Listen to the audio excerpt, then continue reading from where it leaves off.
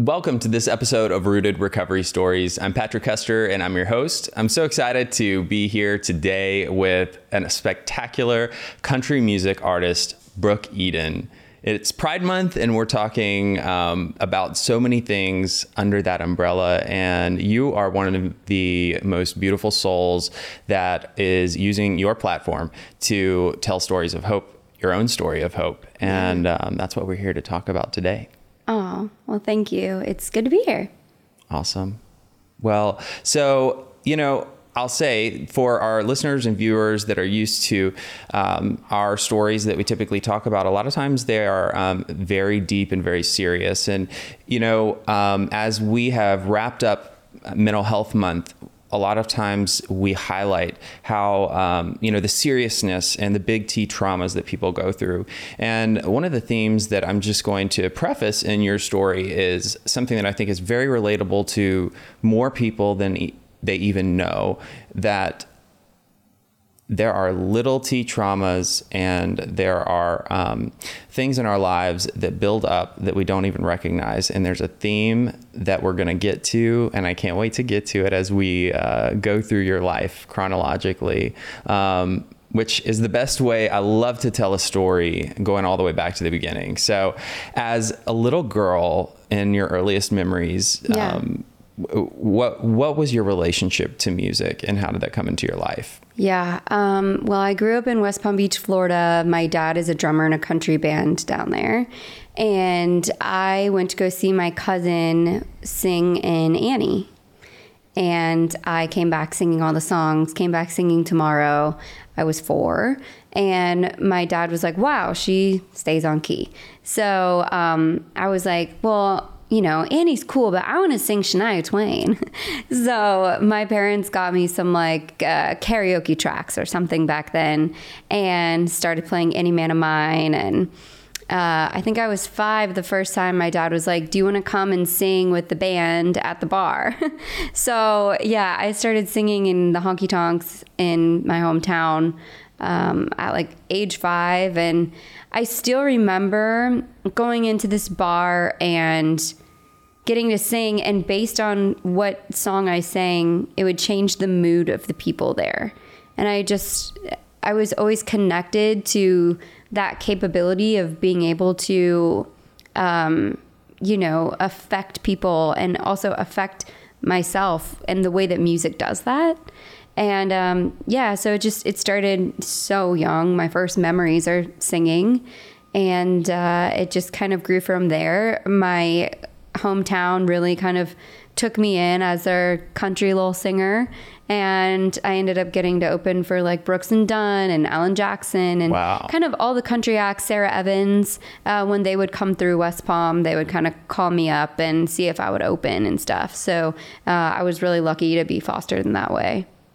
That's so cool. And so such a beautiful way of explaining this simplicity of music being something that there really isn't anything that compares to the conduit that it is for creating a shift. Yeah. Emotionally, mentally, physically, for so many people in all different levels. Totally. I think there's a lot of things that you can say in music that you wouldn't be able to say in conversation without getting into some kind of heated debate. You can say those things in music and it reaches people in a different way. I never really thought about it that way, but that's true, especially as we've come out of, in my lifetime anyway, the most divisive last 6 years. Yeah. And I mean, it doesn't matter what your belief systems are or what circles you're in. I think anybody would agree that we've been in a very heated time. And for sure. So what a great way to put it, that a song can do something that a conversation can't. Oh yeah. I mean, and conversations are really hard right now. Mm-hmm. And a lot of it is just based on media. People are getting such polarized versions of stories. And I'm always like, there has to be something in the middle that's true, mm-hmm. Because it's so radical on both sides right now. Mm-hmm. And I'm like, can we all just be people and talk about the fact that we all really want the same things in life? Yeah. which is the opportunity to love, the opportunity to have freedom, and like the opportunity to have food on your plate and a roof over your head. I mean, when it comes down to the basics of things, that's all that anybody really wants. And I think that that's a very commonality between every single person. So if we could just get to a place where that's equal for everyone, I think that most people would agree to that. But there's so much polarization on both sides that people think that they're on one side and their family members are on the complete opposite, when if we could just come together and, you know, come to a more common place of human need for certain things, I think that we would all be able to get along much better. So true. And I think that like when we have these discussions of, stories, this is one of my favorite things about our podcast and stories in general. They, you know, while we're talking about your story, we're when we elevate your voice or anyone else's, we're providing a space for community to happen because people connect with you, whether you realize it or not. One person or however many thousands that are going to view or listen to this and then identify and relate. There's so much power in that process, whether it's through a song or a conversation. Totally. And so, yeah, hope for positive change is definitely there. So moving forward through your life, you at what point transitioned from opening for people and doing more, right? Like there had to have been a place where you realized you wanted to pivot. Yeah, well, I always wanted to move to Nashville, but it was just not a possibility for my family. And so I always just knew, like, you know, once I finished school, I would move to Nashville. So I went to University of Florida, graduated with a business degree, and literally I moved home for like 9 months to save up money to move to Nashville, because I'm like, I don't have a job when I get up there. I don't want to have a 9-to-5 job when I get up there. I have a business degree, but I also knew that if I got into business, I would wrap myself into whatever I was getting myself into, and I wanted to be able to fully focus on music. So I moved back to West Palm after I graduated, and I started bartending at a line dancing bar. Our local line dancing bar is called Renegades, and I've been going there since, I opened for like Craig Morgan there. Wow. When I was, I don't know, maybe 10. And it's been one of those staples in our hometown for forever. And I started bartending there and learned how to learned how to line dance, and had so much fun doing that. And I was like, okay, this is super fun, but I can't really like move to Nashville on this amount of money. And so I ended up playing a just like 3-hour show at a bar one night, and that turned into playing 5 nights a week. So I had gigs in tiki bars and honky tonks in my hometown 5 nights a week for like 3 to 4 hours a night, which was wild. It was like a really good way to just like jump into really being able to hone in on my craft. And you know, it's all your voice is a muscle. So I was able to build up my muscle, and singing for 4 hours for anyone can be difficult, but then once you start doing it, it's kind of like you become like a vocal bodybuilder, you know? And so I saved up enough money to move to Nashville in about 9 months. And then I moved here, and I would spend like 2 weeks here in Nashville and then fly home to West Palm and spend 2 weeks down there doing shows. And that was how I was able to like not have a 9-to-5 job. I just did music 24/7. So when I was up here, I would write, you know, go to all the winners and losers and all the places downtown and midtown here in Nashville and just network. Then I would fly home and get to sing. So it was like a really cool way for me to figure out my voice and what it is that I wanted to say and all those things. And yeah, I had been living here part-time for 2 years when I got signed to BBR, to BMG, my record label, which it was just BBR at the time. And got my publishing deal. And how all that happened was Sugarland. Love Sugarland. I love Sugarland. Yeah.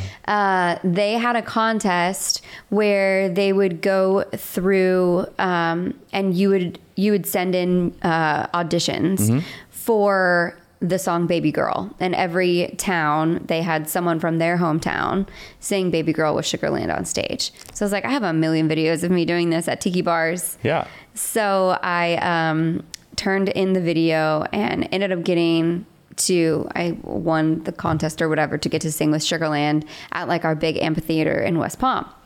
So that video ended up going semi-viral at the time, and my record label got a hold of it, and that's how I ended up getting my record deal. How cool. Yeah. Kismet is the word that I'm thinking of. There's so much surrounding this day and you, and I feel like your trajectory that is just like the stars aligning and things that are meant to be. And I just feel like there's a lot of that energy surrounding you and your story. I feel that way. I totally feel that way. And, I've been here for 11 years now in Nashville. So it's really wild because I do feel like there are so many things that have been serendipitous for me here and divine in a way.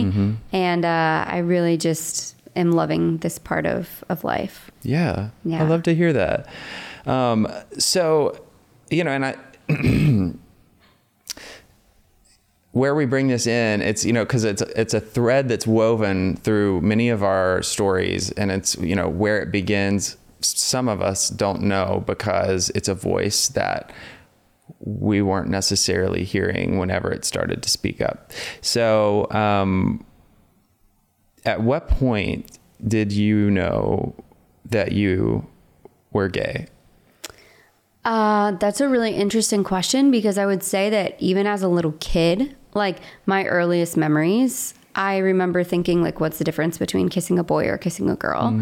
Like if you love that person, or if you like think that person is cool and interesting and they think that you're cool and interesting, like what does it matter? Right? So I remember being little, I like thought that boys and girls were cute when I was little. And then I went to a Baptist Christian school, and I learned that I'm a girl, so I'm only allowed to like boys. Is that a message that was also, sorry to interrupt you, but is that a message that was also reflected and reinforced in your immediate social and family circle, or was it just a school thing? I would say that it was something that my family circle and like immediate circle was completely unaware of. So it wasn't something like I never talked to my parents about like, ooh, I have a crush on this girl or whatever. It was like I was so little, I didn't even know what a crush was. I just knew that I felt the same about like a boy versus a girl. Sure. And then I went to school, and that was the first time that I had anyone tell me that I wasn't allowed to like girls. So that's where I became very indoctrinated into this thinking of just heterosexual culture. And I always just thought like something was wrong with me because... You too. Yeah. Right? Yeah. Because I was dating these like wonderful dudes, and I was like, it's fun like kissing you, but like I just couldn't get to like a deep emotional connection with them that I was searching for.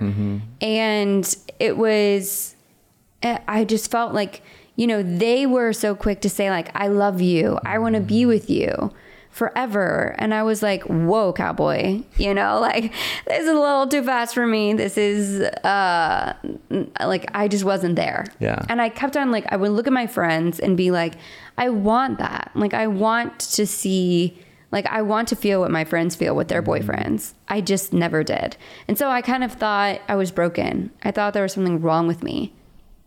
And then I was in my 20s, my early 20s, and I was like, oh, wait, I don't have the constructs of like what I had when I was a kid anymore. And I fell in love with a girl. And I was like, oh, I like the beginning of that sentence, I fell in love, was the first time that I ever was able to say that. Like I had never been in love before. And you didn't know until it actually happened. Yeah. Yeah. I didn't know until it happened. It wasn't something I was looking for at all. Mm-hmm. It was just bam in front of me. And then all of a sudden I'm like, oh my gosh, yeah, this is different. And there's actually nothing wrong with me at all. And I'm actually not broken. And I think that was like, you know, such a light bulb moment for me, was like, there's nothing wrong with you. You're actually like completely okay. You just hadn't been dating in the circle, that the pool of people that you could actually create a connection with. Yeah. So that's a hard question for me to answer, but. Oh, I felt like you answered it quite great, actually. And, you know, so my follow up to that, that I feel like is so apropos is you outlined this narrative that so many of us have in our heads about whether you're talking about your sexuality or what you're perceived in the community around us as we're raised are the appropriate social norms for us to behave or for how we're supposed to be. And so at this point, you know, you've had these messages that have created this narrative for you. And all of a sudden you realize, like, wait a second, I'm outside of, my reality is actually outside of what this narrative has always been. And so did you consciously acknowledge that and start seeking how to flip the script? What was it that propelled you into making a change and looking towards identifying, you know, differently? So I had one girlfriend before I met my wife, and I'm an only child, and I grew up, my parents were very young when they had me, 24 and 27. And so I grew up very, very close with my mom. And so my mom was kind of like my God in a way, in the sense that like kind of whatever my mom said is like what I would do. Oh yeah. You know, like, you know how parents are kind of like the know all be all, and you're just like, whatever you say is probably right, you know?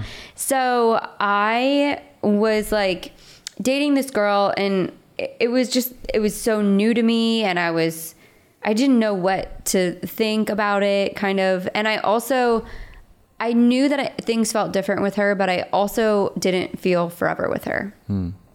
And my mom asked, like, are you dating this person? And I said, yes. And my mom's reaction was so negative. It was really, really hard for years.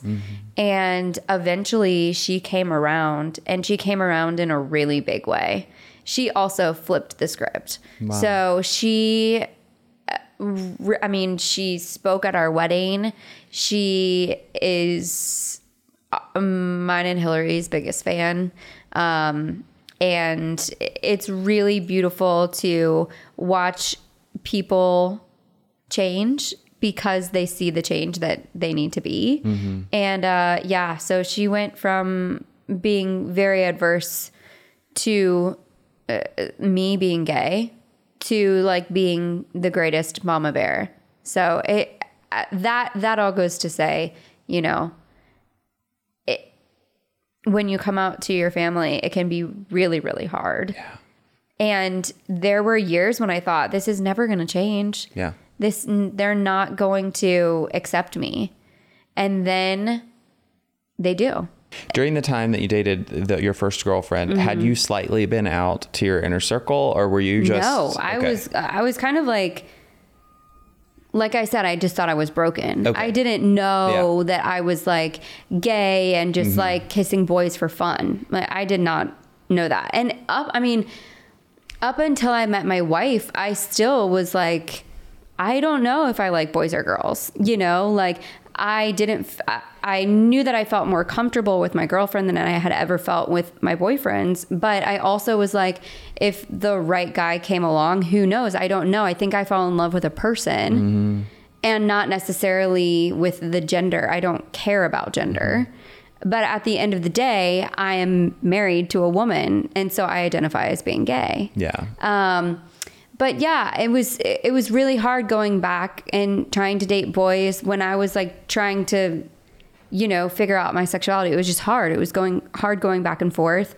And then when I met my wife, Hillary, everything changed because it was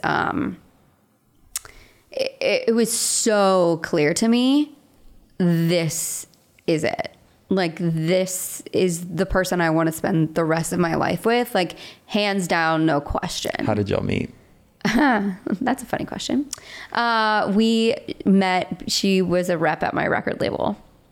Awesome. So yeah, we were stuck on a tour bus with each other for like a week, and we just got to know each other. And I felt like when I first met her, I was like, oh, new soul sister, right? Like, this is someone that I like connect so deeply with. And by like day 3, I was like, nope, I do not feel this way about my friends. This is different. And luckily she felt the same way. But yeah, that was interesting to navigate working with the person that you fall in love with. She eventually was moved teams because of a conflict of interest. Sure. And then she ended up going to work for Garth Brooks and Trisha Yearwood. And so... what a hard gig. Yeah, right? Yeah. Yeah, it was pretty fun. But yeah, that's how we met. And it was crazy because at the time in country music, I mean, we've been together for 7.5 years now. Wow. So at the time in country music, no one had come out since Shelly and Ty. And we know how they were met. Yeah. They were met with opposition and outcasted in a lot of ways. And it was, when I talked to my team about like, hey, I'm in love with this person, it was very much like, you can be in a relationship in your own house, and nowhere else. And that was very hard for me. Again, I came out to my mom again. She negatively reacted again. And at that point, I was like, that is your own issue that you need to deal with, because this is my person. This is who I am and who I will be. And nobody is going to tell me that I can't be with this person. That's it. Yeah. And so I think that me finally choosing myself and not just doing everything that my mom told me to do was kind of like the first step in me becoming my own person to begin with, and also figuring out who I was and how I identified. How long was it between coming out and feeling like there was the script flipped and you were in a positive place? Yeah. It took my mom 4.5 years from the first time I told her that I was dating a girl to her fully accepting me for who I was. And some of my family members, it took longer than that. And at the end of the day, if my family members never ended up accepting me, it would be really hard. But you create your own family at that point. And I think that, I get asked that a lot. I get people who reach out to me and say, hey, will this ever get better? Because it's so bad right now. Yeah. And I have been in that spot. I have been crying on the bathroom floor because of that. And my answer is most of the time, yes, but not always. And if it's the not always part, I want these people to know that there is such a huge loving community that they are a part of, that will take them in and will support them, and they will create their own family, because that's what they deserve. And that's what we all deserve. Absolutely. Yeah. My experience was a bit the same, probably around the same timeline with both of my parents. And during that time, I had to find what we refer to as chosen family. Yes. And, I still have family members that are in that category of, but defining chosen family, I think, is something so important that and it doesn't matter if you're in an LGBTQ umbrella or not, is, totally. A beautiful thing, but especially for those of us who are, I think, a very, very important and impactful tool to have. And, when you have a commonality that binds you, I don't know, there's a bond that's easier to create with Yes. those people. Yes. And especially allies. I think that many people would be so surprised to find out how many strong allies there are out there that literally just want to be in your life to love and support you because of who you are and knowing that you need that love. Absolutely.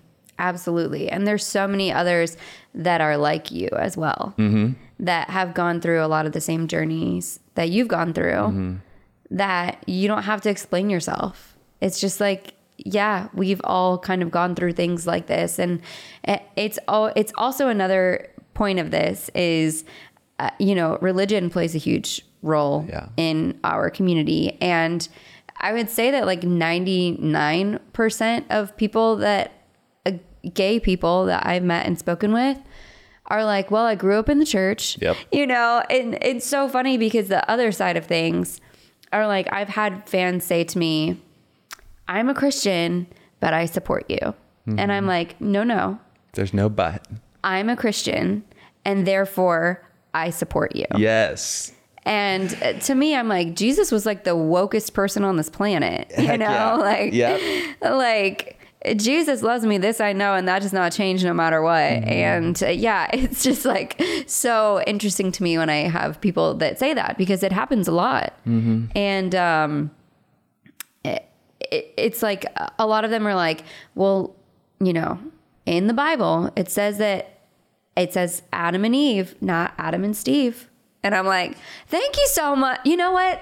I went to a Christian school my whole life, but thank you for the lesson. Right. I did not know. You know what I mean? It also says, judge not yet lest ye be judged. And the greatest of these is love. So let's go from there. Exactly. I can't help but think that your music, country music, tends to have such a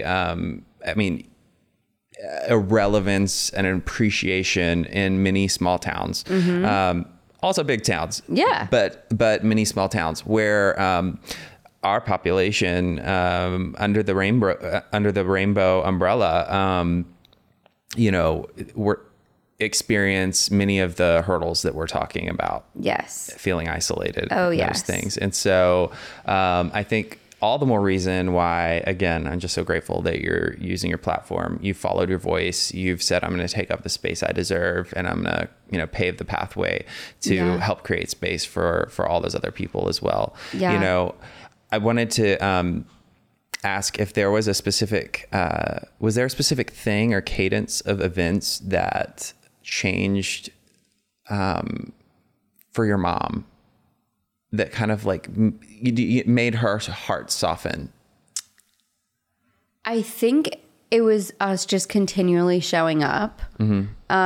Hillary came home with me from the day that we started dating. So at first she was just my friend. My friend came to Thanksgiving and Christmas and all the holidays for like 3 years before we finally came out. Actually, my aunt outed us one year at Thanksgiving, and we were like, okay, I guess it's time to tell the family. Here we go. Oh, that's fun. Yeah, it was very interesting. But I think that it was my mom finally saw our relationship and not the stigma of our relationship. She saw us take care of each other. She saw us just work so well together and just the real relationship. And I think that she, I remember having this realization. We were coming home for Easter. She said, Brooke, are you coming home for Easter? And I said, yeah, I think Hillary and I are both coming home. She was like, but people are going to figure it out. Your family's going to figure it out. And I just said, good. And I think that was her realizing I was comfortable now with my family figuring it out. And I also think it took her realizing that there was no amount of manipulation or guilt or shame that was going to change who I was or who I was with. That phrase right there is so powerful and so impactful, and something that I think we all at some point to fully self-actualize, we have to embrace that. Yes. If you need to rewind whatever you're listening or watching this on, listen to what she just said again, because once you get to that point, you will be able to take up that space that you deserve. You will be able to enforce the boundaries that are needed and break the barriers in your life that are keeping you from living fully true and authentic. Preach. I feel like I'm at church. Same. So great. This podcast is brought to you by Promises Behavioral Health. If you or a loved one are struggling with trauma, addiction, or mental health, we are ready to answer your questions and help you take that next step.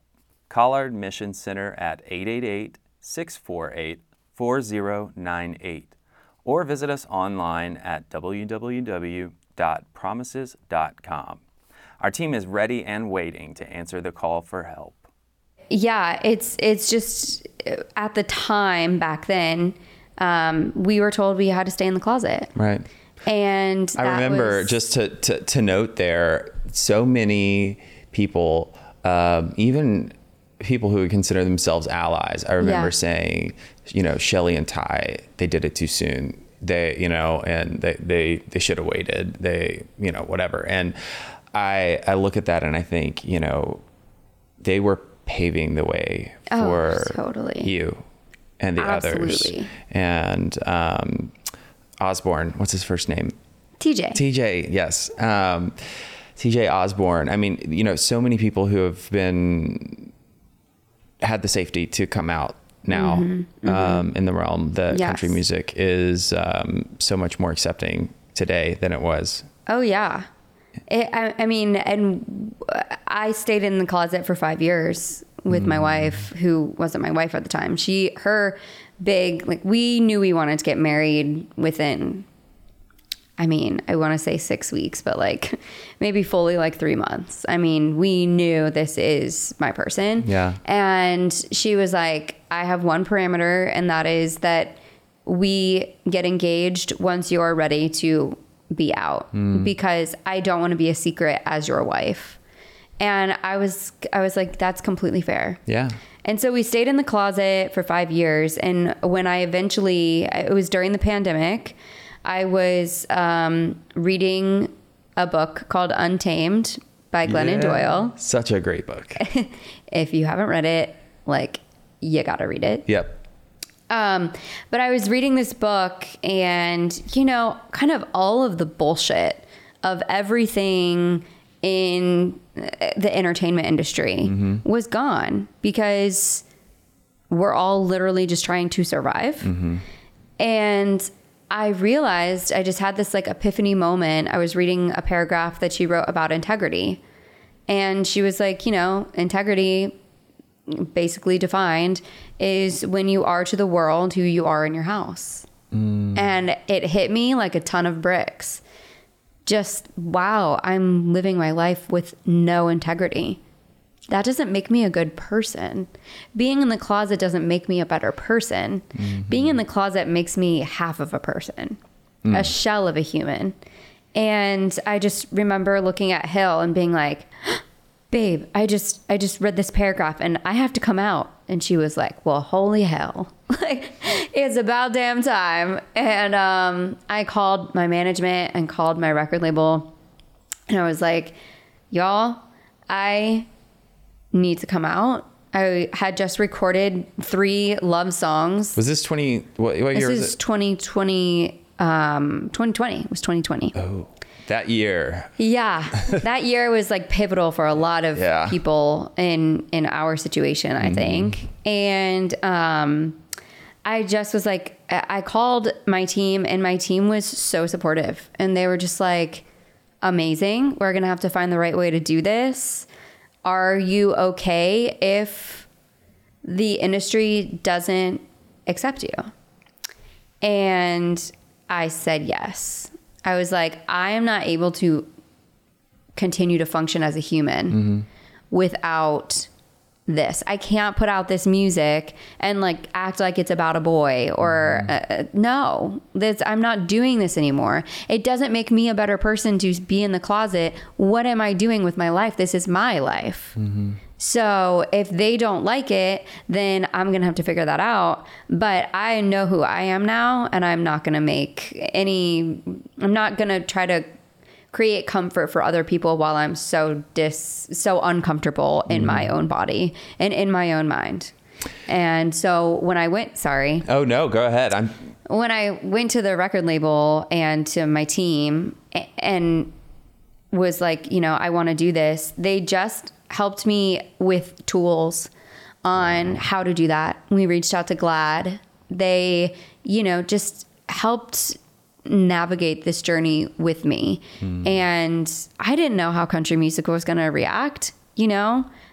Nobody had come out in 10 years. And I came out in January of 2021.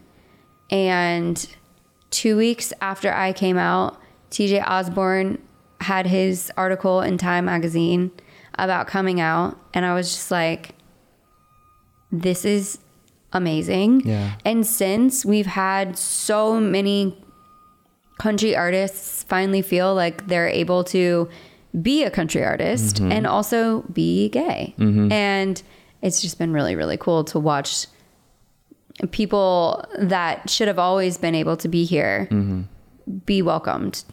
Can I ask a question that I think stuck out for me? Yeah. So when you were talking about actually coming out and the beginning, that journey with Hillary through the end of 2020 to 2021. Yeah.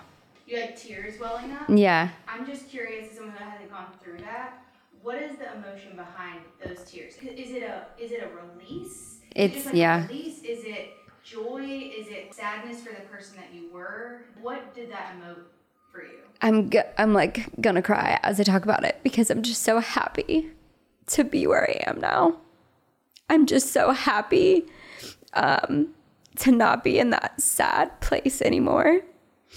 And I'm just happy to be able to live my life as me. Yeah, that's it. I'm happy for you. We're happy for you. Yes. Yeah, no, it's not sadness. It's actually like, it's just so much happy. And I think that it's just like healing. And when you heal, I feel like Shakti yoga is just right around the corner. Yeah. And I will cry sometimes in yoga just because it's just like a release of all the things. But yeah, when you heal through something, it sometimes comes out as like happy tears for me. So yeah, it makes me emotional to just know that I get to live my life in my way. Yeah. Yeah. It makes me so happy that we're in a space now to just be open enough to express that, to share your tears of healing. Somebody was asking me the other day, they were like, do you go to the Pride Parade? And I'm like, yes. And I cry the whole time. And if you had asked me that 10 years ago, I'd have been like, yeah, I go and I cry. And it's a lot of times from sad places, but now I go and I cry because of what you're talking about, because it's tears of healing. I mean, I re-experience that sense of connection and vulnerability in our community and the allies that show up. Totally.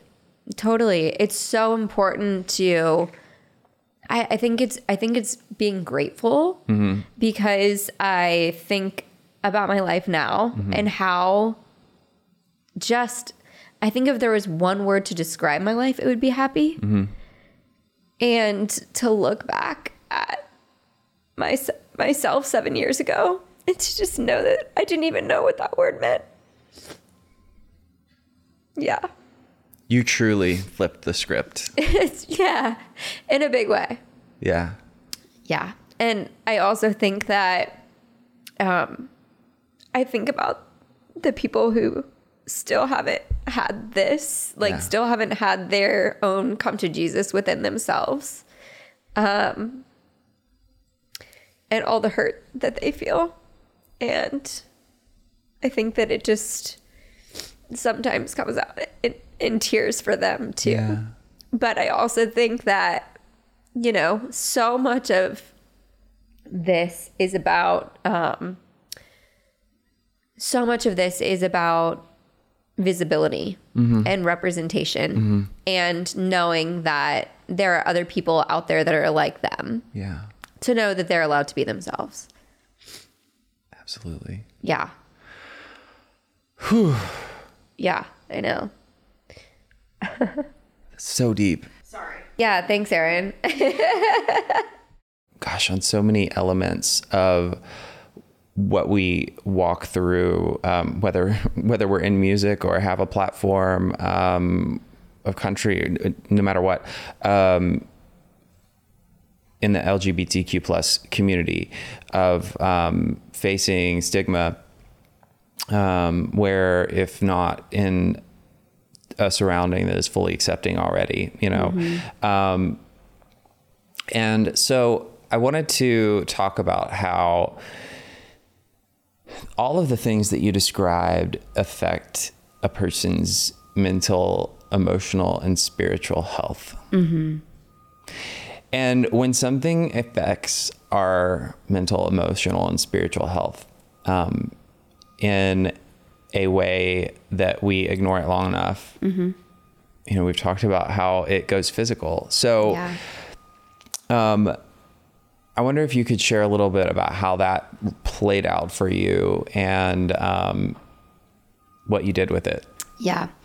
So I started to realize, actually, usually before I would go on stage, I would throw up. And it wasn't from nerves. I've been singing since I was little. Singing to me is like breathing. It's not something I usually get nervous about. And I also almost passed out on stage twice. Wow.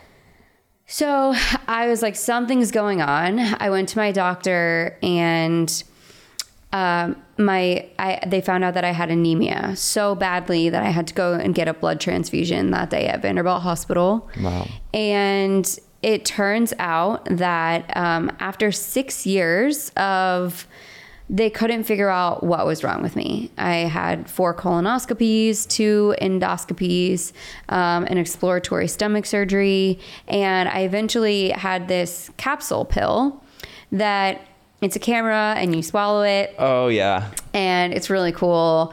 And they found out that I had ulcers in my small intestine. And my doctor was basically like, listen, this is from stress. What is going on? Other than this, you're an extremely healthy person. And I realized that I had been internalizing not being able to be myself for the last, I guess it was 6 years. And I ended up making myself sick. I had ulcers that if it weren't for first world medicine and being able to have iron infusions and blood transfusions, I would not be alive today. And it was just this manifestation of all of these stressors in my life. You know, all I ever wanted to be was a country artist. Then I meet the love of my life, who so happens to be a woman. Then I'm told that I'm not allowed to be a country artist and be in love with this person, but I'm absolutely in love with this person and I'm absolutely a country artist. So what the hell am I supposed to do? Right. And so I was just living this double life of like, you know, I remember putting out songs that were about girls that I had to talk about like they were about guys. To country radio, just in general, it was just like, yeah, just take all the pronouns that you would normally say and just turn it to he. And it was just, it's just such an uncomfortable way of living, and you're so worried about saying the wrong pronoun or saying the wrong thing or being in the wrong company or whatever it might be, that all of that stress just got taken right here and turned into ulcers. And I was really, really sick. I had to get off the road. I had to stop touring. And I just had to get right with myself. What did that look like for you? You know, there's never been a time in my life when I wasn't singing, when I wasn't, you know, using my creative ability to reach people and create music. And I just basically realized I'm not going to be able to be on stage. I'm not going to be able to tour, but I still have to write music. And so it was at this point that there was a change in my team where basically they came to me knowing that I was with Hillary and said, hey, we want you to be yourself. And I was like, what? Define that clearly, please. Like, what does that mean? And they're like, yeah, you're allowed to be gay in country music now. And I'm like, what? They're like, put Hillary in your music videos. We don't care. And I'm like, what? You know, I'd spent all these years figuring out what it was like to not be myself. And then I had to unlearn all those things and figure out how to be myself all over again. And I took advantage of that and just ended up going and writing just every day. I think I probably wrote 300 songs.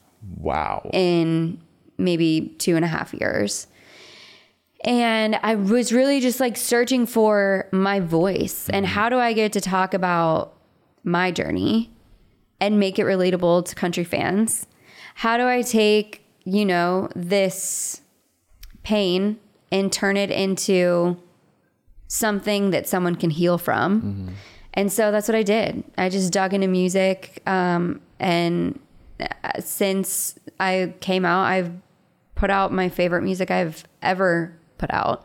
And I feel like I'm now just starting to actually be able to write from that place because I'm healed now. So beautiful. You know, oftentimes we talk about from the aspect of healing from whether it's addiction, mental health issues, trauma. There's a discrepancy, an incongruency between, you know, like our inside self and our outside self, which you've described. And so like that pathway of finding authenticity so that, like you said, your insides match your outsides. Yeah. Who you are at home is who you are when you're outside. And everybody's journey on how they get there is different. I think it's so beautiful. One of the things I talk about so often is like, when we realize that one of the best ways to connect with other people is through sharing our brokenness. And we really find some of the most beautiful ways to connect because that's, I mean, who cares about how perfect you are? Ew. Right? I'm sorry, but like who wants it? Like nobody even wants that. Yeah. That's not even relatable. Like nobody's perfect.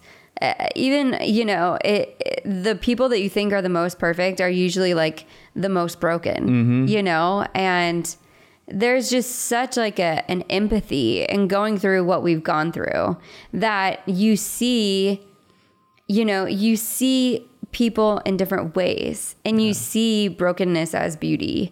And because it creates spaces for people to truly become themselves. And I think that sometimes it takes, you know, something as painful as our situations to like really figure out who you are. And it's just, I can't believe that I'm saying this. So I'm so grateful to have gone through the journey that I've been on because I mean, 7 years ago, I didn't know who the hell I was. Right. And now I know exactly who I am. And I think that knowing who you are allows other people to explore who they are. And it kind of just gives people permission to like be themselves. And that's such a incredible thing to witness. It is.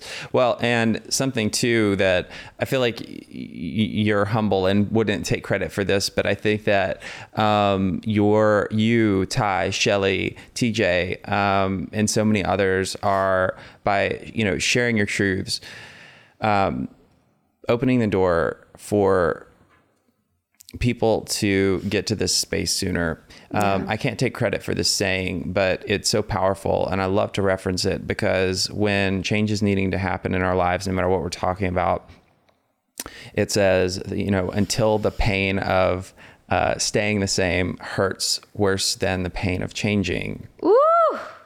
then I'll change. I mean, and yes. Dramatic pause, because it has to like process and set in if this is the first time you've ever heard that. But for so many of us, we can relate and identify to that when a pivotal change has needed to take place in our lives. And wow, yeah, like take me to church, honey. Like, yes, it's so good. Yeah, your story is such a shining example of that. And I think where you are today and what you're doing to use that is so powerful. Speaking of, you've got something coming out very soon, which is kind of highlights that narrative. Yeah. I'd love for you to share that with our audience. I have an EP coming out on June 9th called Outlaw Love. And it's named after one of the songs from the project called Outlaw Love. And yeah, basically, there's so much legislation that is attacking the LGBTQ plus community right now. Mm-hmm. And I just wish that these people would let us all just live. It's not asking so much.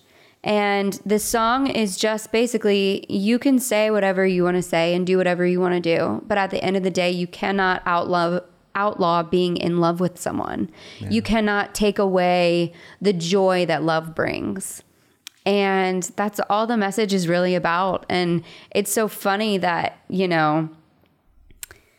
that's even seen as being outlaw-ish, but it is. And the EP is 4 songs, and it goes from the beginning of my relationship with Hillary to our first dance song at our wedding, and kind of takes you through that journey. And so this project is the one I'm most excited about. It's the deepest I've ever gone. And it's the realest. So I'm so excited about it. I'm excited too. Can't wait to hear it. Thank you. Yeah, absolutely. So I've got a couple rapid fire questions for you. And this one, Brooke doesn't know what these are, right? No. So, but the first one I really would love to hear is, what's your favorite thing about Hillary? My favorite thing about Hillary, her brain. She's incredibly intuitive and smart. And with that, she's like the best friend to everyone. And she just makes life easier. Yeah. Beautiful. Who has made the biggest impact on your career recently? Ooh, who has made the biggest impact on my career recently? As far as probably Hillary. Yeah. Just because, before I met her, I had never written a love song. Mm-hmm. And now all my songs are love songs. And she has allowed me to open up my heart and my songwriting skills in a way that was never there in the past. She's also, she's also on the business side of music. So she has the other half of my brain. I'm the creative side. I mean, I went to school for business, but she's really been on the business side of things for a long time. So I love to run things by her. She has a really good ear for music. She'll tell me when a song is great, and she'll also tell me when a song sucks. And I love having that honesty and knowing that it comes from such a good place. Yeah. Awesome. If you had to name 3 people, world's your oyster, to collaborate with today. Ooh. Who comes to your brain first? Lady Gaga. Love it. I would love to do something with TJ Osborne at some point. Maybe Miley Cyrus. Oh, I love all those answers. A really cool country collab with Miley. Yeah. I don't know Miley, but I feel like she'd love that too. Yeah. Oh, that's great. It'd be really fun. Yeah. All right. So final question for you, for the person or people out there that have tuned in to this episode and just said, on any scale whatsoever, I've identified with the pain, grief, healing journey that you've shared. Mm-hmm. What words of encouragement would you like to leave with them?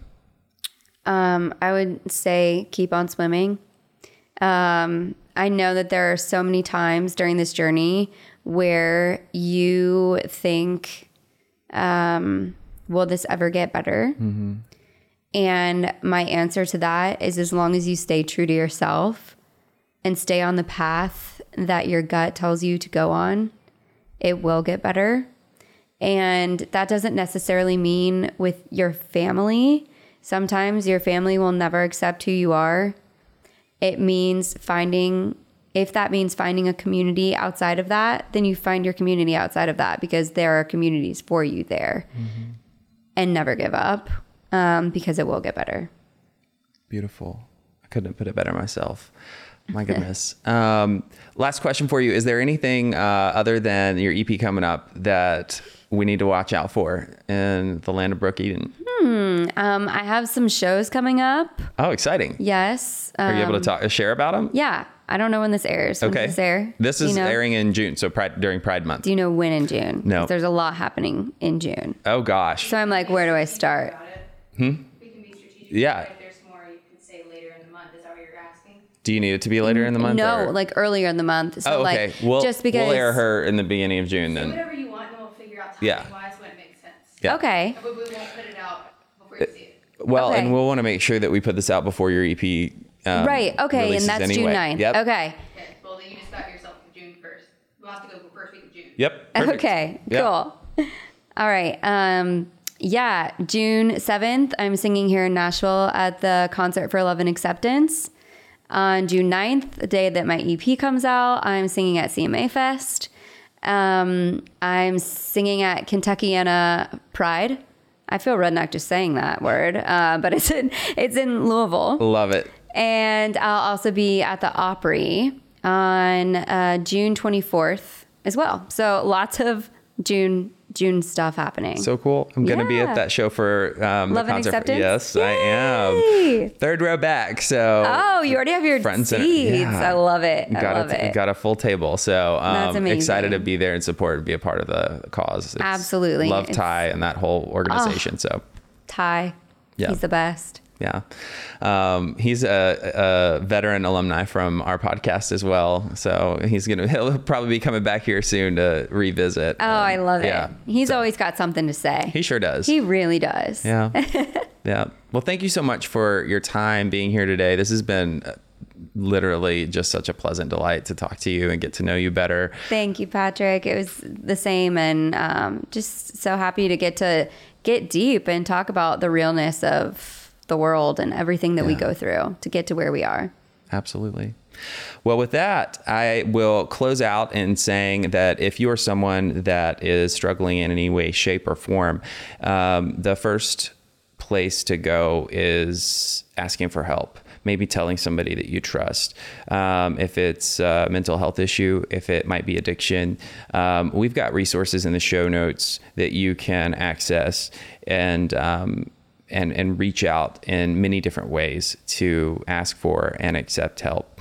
And we hope that you stay tuned to our future episodes, subscribe, like, share, and keep coming back. And with that, I will remind each and every one of you that it is never too late to start loving yourself, and you're only ever one decision away from a completely different life.